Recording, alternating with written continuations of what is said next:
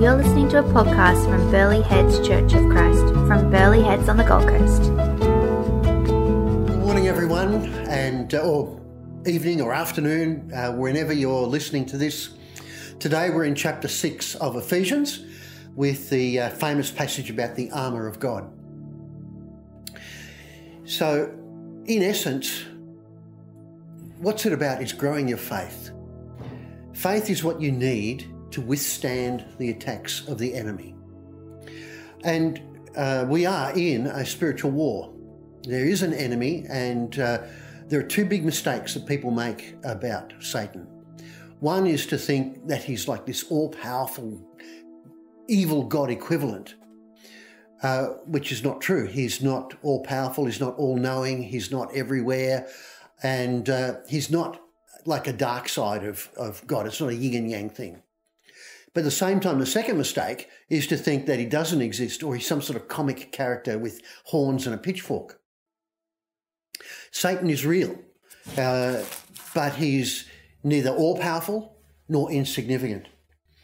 He's a creature in rebellion against the Creator. He can't do anything to God, so he works through us and he attacks us as a way of getting to God. 1 Peter 5 verse 8 says, "Your adversary, the devil, prowls around like a roaring lion seeking someone to devour." Peter warns us that the devil is our adversary. He attacks us because he's trying to get to God. Satan can lure good people into sin. He can encourage evil people to commit greater evil. Whatever he can make worse, he will. He works through events and through people to try and discourage Christians, to try and shake our faith, to make us lukewarm, or ineffective Christians, or to make us give away our faith altogether. And here are some symptoms of spiritual warfare. If these things are happening in your life, it's a pretty good sign that you're under spiritual attack. Doubt, where you begin to doubt things you know to be true. Distraction, where you focus on other things, not necessarily bad things, but you focus on things away from the important things in life. Temptation, where you actually give in to sin. Loss of faith, loss of hope, loss of peace. If these things are happening in your life, it's a pretty good sign that you're under spiritual attack. But the good news is that Satan has been defeated through Jesus Christ on the cross. Through Adam, sin and death came into the world. Through Jesus, sin and death were conquered.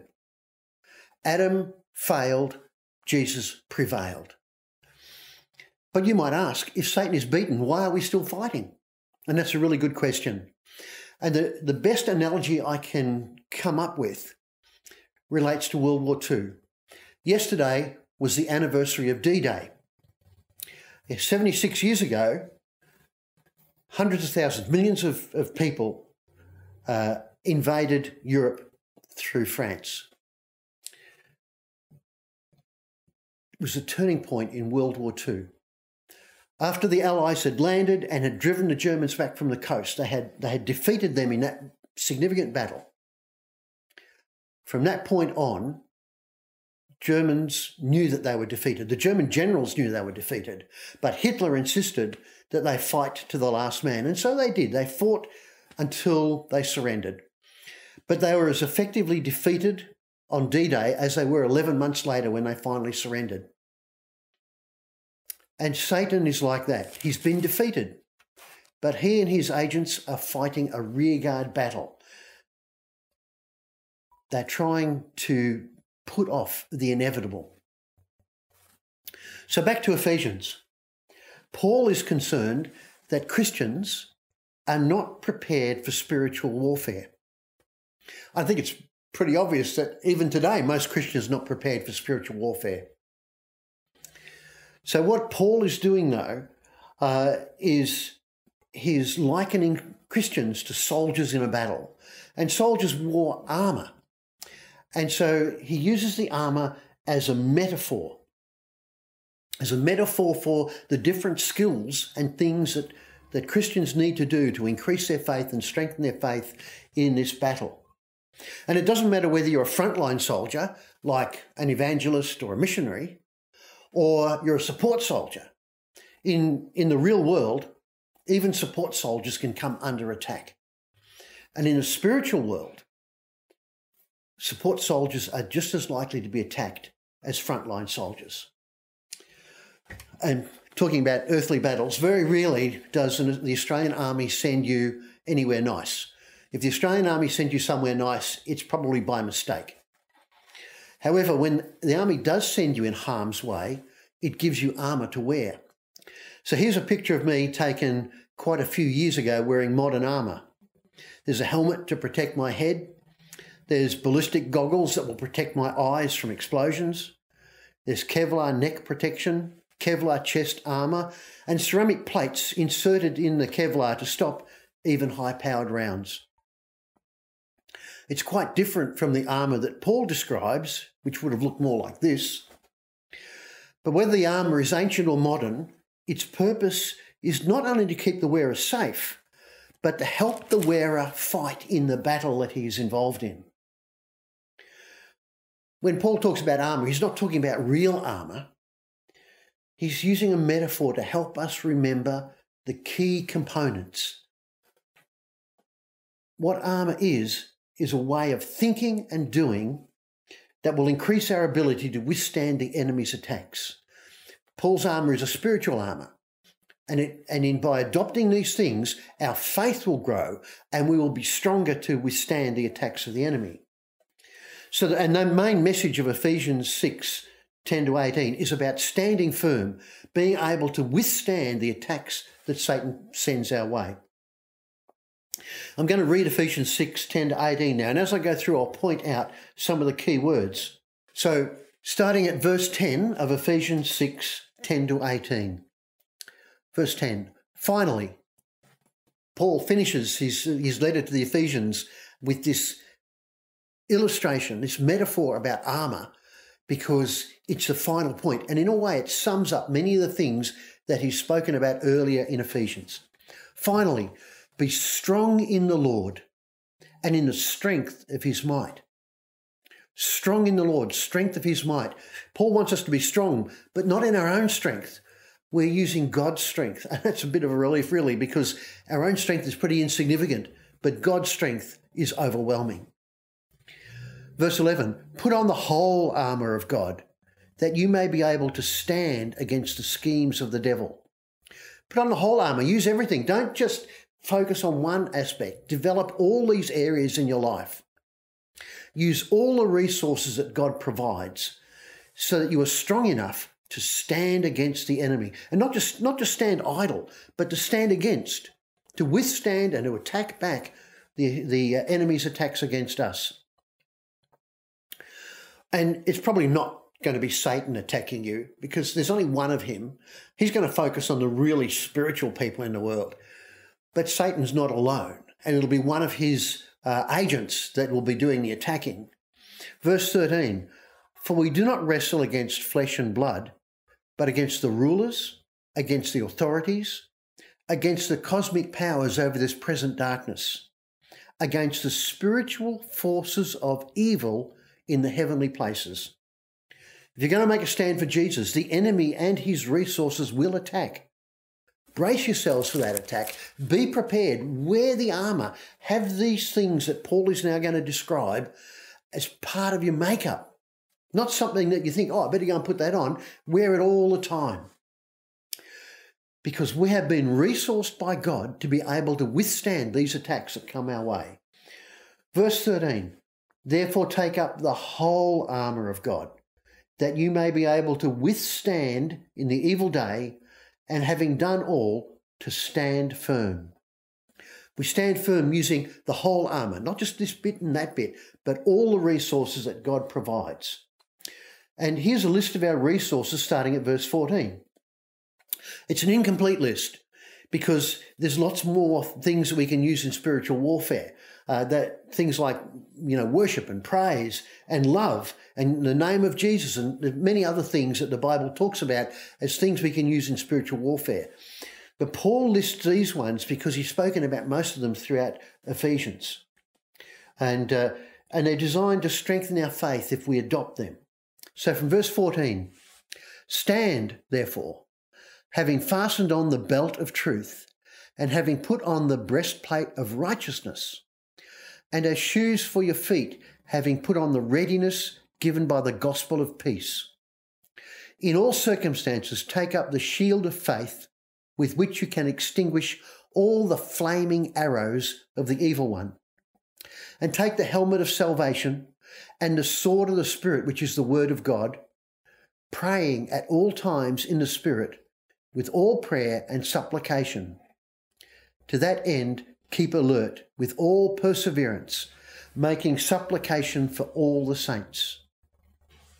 Paul's listed truth, righteousness, the gospel of peace, faith, salvation, the sword of the Spirit, which is the word of God, the Bible, and prayer. He didn't assign prayer to a particular part of the armour, but prayer is as much a weapon and much part of our defence against spiritual attack as any of these other pieces of the armour.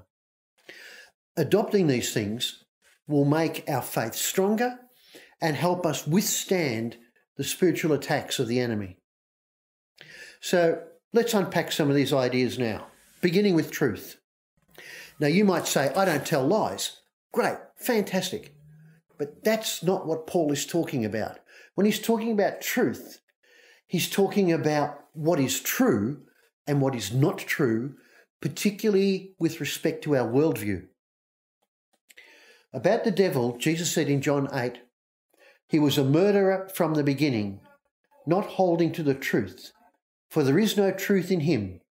When he lies, he speaks his native language, for he is a liar and the father of lies. Deception and lies are Satan's weapons of choice. For example, temptation. Temptation is a lie that if we do what we want to do, we will be happy. That's why people give into temptation. They think it'll be fun. They think they'll make them happy. It's a lie. Giving into temptation just makes people more miserable. If we listen to the lies of Satan, it's a means by which he can control us. But if we understand what is true, if we understand that giving into temptation doesn't bring happiness, that's a part of our worldview that is true. If we know that, then we're less likely to give in to temptation. When Satan tells us lies, if that contradicts what we know to be true about the world, we will recognize it as one of Satan's lies and not give into it. If we know what is true about God, if we know what is true about Jesus, if we know what is true about salvation, if we know what is true about the history of God's work with his people, then we will see the lies of Satan for what they are. Because truth frees us from Satan's lies. Truth frees us to love others as God loves us. Truth helps us see the world as it really is, not as Satan wants us to see it. Understanding what is true will help us grow in our faith. Truth helps us see the world as it is. Righteousness, interestingly, is about how God sees us. The bad news is that we have no ability to achieve righteousness in and of ourselves. But the good news is that Christ has done it for us. I'm going to read a really important Bible verse to you. It's a little bit complicated, but it is such an important verse. It's 2 Corinthians 5, verse 21. God made him, that's Jesus, God made him who had no sin to be sin for us, so that in him we might become the righteousness of God. This is an amazing truth. It's called the Great Exchange. Jesus gets our sin and we get his righteousness. Let that sink in. Just how amazing is that? Jesus gets our sin and we get his righteousness. Not because of anything good that we've done, not because we are so wonderful. We get it because of what Jesus has done. He died for us so that we could have his righteousness. But Satan will constantly tell you you're not good enough. You're a sinner, or you make mistakes, or you're a bad person. And like all lies, it's powerful because it's half true. Our own righteousness is like filthy rags. We are sinners. We are not good enough. But our righteousness before God is not dependent on what we do. It's nothing that we should do that any man should boast, Paul says in Ephesians. We are righteous because of what God has done, because of his promises to us, what he has given us, because of what Jesus has done. Jesus has done the great exchange. He's taken our sin and given us his righteousness. God doesn't look at you and see your mistakes. God looks at you and sees Jesus' righteousness. That means we can stand before God. And that's good news. It brings us peace of mind. We don't have to listen to Satan's attack at us, telling us we're not good enough. Because it's true, we're not good enough. But that's not important. What is important is that Jesus is good enough. And that's the good news that brings us peace of mind to overcome the doubts and lies of the enemy. Earlier in Ephesians 2:14, Paul says of Jesus that he is our peace. He is the source of peace. If you're not at peace, connect to the source. Today we're in the midst of a global crisis. Satan is using it to help Christians lose their peace. Daily we are flooded by messages from all different sorts of media about the number of people dying, about riots, about disasters, about tragedies and conflicts. And these messages can make even strong Christians lose their peace.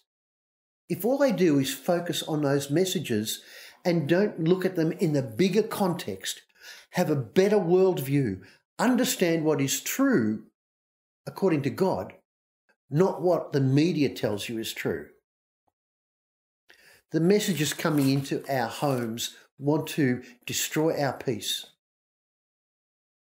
Now, I'm not saying these things like the coronavirus and riots and disturbances and conflicts are caused by Satan, but Satan can use them to tell us his lying messages so that we will be disturbed and distressed and that we'll be worried. Friends, if you can maintain your peace while all around you the world is losing their mind, you'll be like a beacon of light and hope in this terrible situation that we find ourselves in. Paul says in Philippians 4:11-13 that he'd learned to be content in all circumstances. And so too can we through Jesus Christ who gives us strength. Jesus' strength can help us to be at peace in the midst of this terrible situation that we find ourselves in. Just because the rest of the world is losing their collective minds doesn't mean that we have to go along with them. Which brings me to the shield of faith.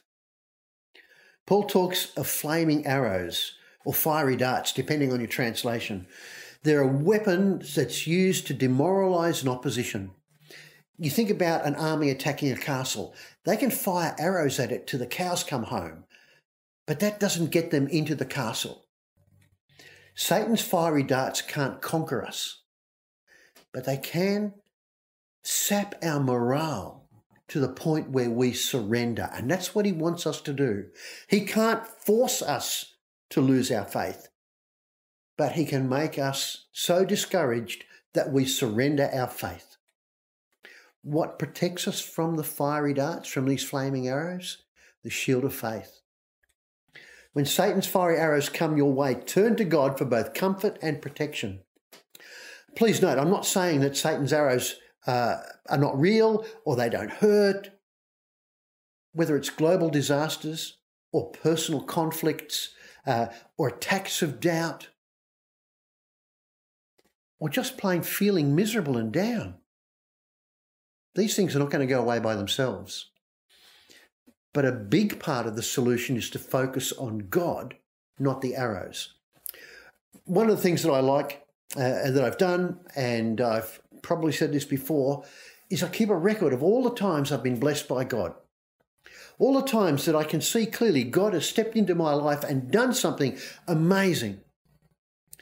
And it is so helpful when I'm under attack or when things are going bad or I'm feeling doubtful. I can go back and I can encourage my faith by looking at the times that God has worked in my life and done miraculous things. And it restores my confidence that God knows what's going on and He is in charge, and my faith in Him is strengthened. Job says in chapter 1, verse 21, "The Lord gives and the Lord takes away. Blessed be the name of the Lord." Job's faith helped him endure a terrible crisis in his life, something I hope none of us ever have to experience. But our faith, like Job's faith, can be a shield, can protect us from those things. But faith, like a muscle, needs to be exercised so it will grow. And that's why going back and remembering the times that God has worked good in our lives can be so helpful, because it restores our faith and helps us strengthen our faith and helps us to grow in faith. So look for times in your life where God has been there and grow your faith from those events. Because our faith is one of the things that will protect us from those fiery darts of the enemy. The fiery darts can't destroy our faith, but we can surrender our faith if our morale drops so low. Faith leads us to salvation. And Paul talks about salvation. He's already said in Ephesians chapter 2, "For by grace you have been saved through faith, and this is not your own doing, it is the gift of God." Many Christians, when they're asked, "Are you going to heaven?" will say something like, "Well, I hope so." Friends, I hope so means you don't know. You hope you will, but you don't know. The good news about salvation is that it doesn't depend on us. It depends on God. As Paul says, it's not your own doing, it's the gift of God. Salvation is what Jesus offers us. Our salvation is entirely dependent on the grace and the promises of God. And God always keeps His promises. If you belong to Jesus, you're saved. Satan will tell you, you're not good enough. And so when they're asked, are you going to go to heaven? People say, I hope so, because they're very much aware of just how they're not good enough. But we don't get to heaven because we're good. We don't get to heaven because we've done good things. We get to heaven because it's a gift from God. Salvation is for those who believe in Jesus and who have surrendered their lives to Jesus. In return, Jesus gives us eternal life. Doubting our salvation is part of Satan's spiritual attack on us. But the belt of truth, which helps us to understand what goes on, and the shield of faith destroy that attack. They give us the confidence we need to stand firm in this war. Romans 10 verse 17 says, faith comes by hearing, and hearing by the word of God. The word of God will strengthen our faith. The word of God has all the answers we need. But it's no good collecting dust on your shelf. You need to get into it. When Jesus was attacked by Satan when he was fasting in the wilderness, he defended himself against every single attack by replying, "It is written," and then quoting from the scriptures. And in doing so, Jesus was not only defending himself, but he was turning the attack back on Satan. The Bible, the Word of God, is the sword of the Spirit. The Holy Spirit makes the Bible come alive. So ask to be filled with the Spirit. When you sit down to read the Bible, ask the Spirit to reveal to you what message God has for you. An atheist can sit down and read the Bible from cover to cover as great literature and emerge at the end of Revelation still an atheist. But a Christian has the Holy Spirit present in their lives, and the Holy Spirit can make the Word of God come alive. It's a living thing. And the Spirit will pass on to you the Word of God, messages to you and to your heart. And the better we know the Word of God, the better we're able to both defend ourselves and turn the attack back on Satan.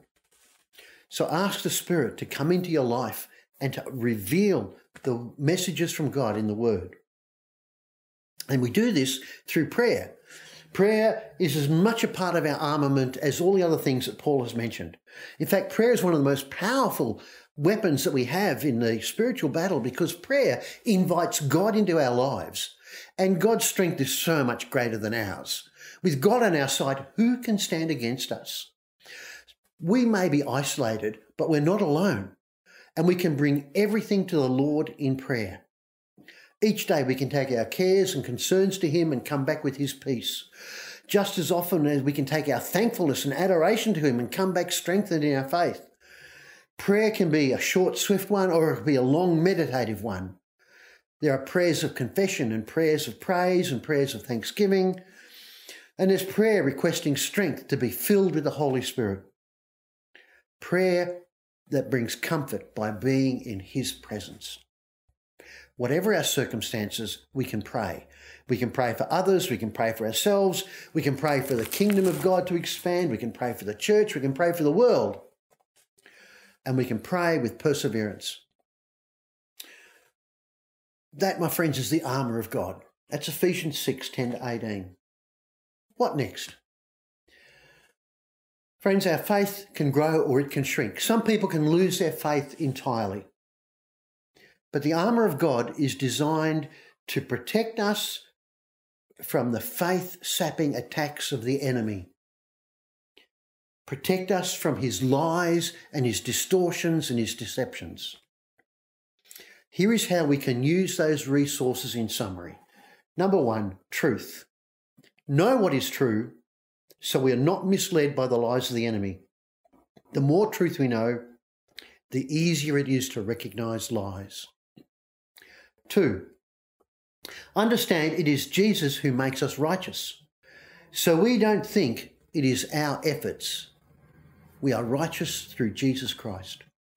3, be at peace in the world with God, so you're able to withstand the enemy's attacks. If you have that inner peace, the peace that passes all understanding, the peace that comes from God, the world can fall apart around you and you will still be at peace. 4, exercise your faith and it will grow. Trust God in all circumstances and you will be able to withstand the attacks. 5, know that you are saved. Knowing that you are saved, you will be free from the doubt that Satan attacks you with. 6, be filled with the Holy Spirit and be familiar with the Word of God, not just for ourselves, but so we can help others become effective soldiers for Christ. Pray regularly. All sorts of prayers. Short arrow prayers, long meditative ones, prayers of praise and thanksgiving, prayers of intercession. Pray and grow closer to God. Do these things and your faith will grow and you will persevere and withstand the attacks of the enemy. These things will equip us to resist the devil in the times of crisis such as we are in now. In many ways, it's been so appropriate to focus on the armour of God. The COVID virus, the riots, the protests, plagues, wars, destruction, everything that's going on in the world around us. These things are parts of the spiritual attack that we are facing. The armour of God will help us live in this world. So to summarise, there's a spiritual war going on around us. Satan wants us to either lose our faith or just become lukewarm, ineffective Christians. Paul, on the other hand, wants to inspire Christians to stand firm in the battle and be strong for God, to be able to resist the devil and his demons. We're not passive bystanders. We are soldiers in this battle. Whether we are frontline soldiers or support soldiers, we are all under threat.